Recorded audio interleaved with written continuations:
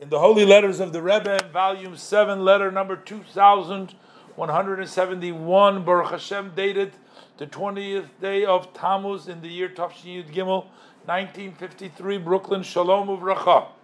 The Rebbe says it's with pleasantness and in a timely way, I received your letter. And first comes first, the main thing, a blessing of Mazel Tov for the engagement of your daughter, the name there blotted out, with her chassan. May he live, may the blessed Hashem give that it should be Shah Toiva Mutzlachas, good and successful time. It should be an eternal house based on the foundations of Torah mitzvahs as they are illuminated in the luminary of Torah, the teaching of Chassidus. As it appears from your letter, the Chatan, the groom, isn't used to so much in the Hasidic type of style and the learning of Hasidus itself. So for sure, immediately, you and your daughter will get to it to fill in and to complete this aspect, as well as it's self-understood that this is a basic foundation in their life for a lucky, true life, for a warm, lively, happy home.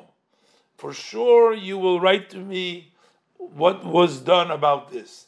Although, as it seems from between the lines of your letter, you did not yet give the proper attention to do it properly, as you are so preoccupied in the physical preparations of the wedding.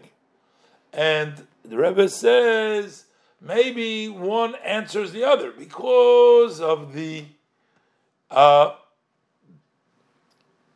obscurity by the physical.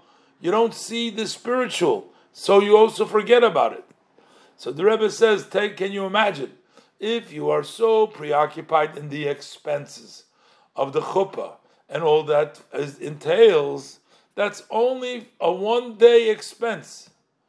Why are we spending all this money? The Rebbe says, we're trying to impress people.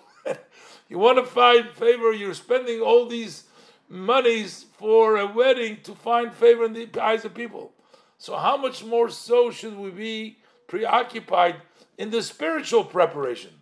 That's important for the young couple for their entire life.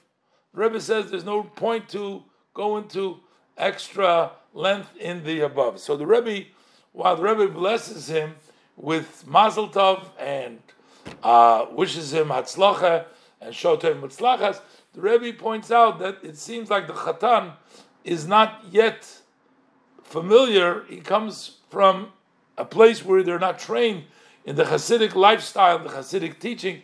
The Rebbe says you should start immediately. Don't be too busy.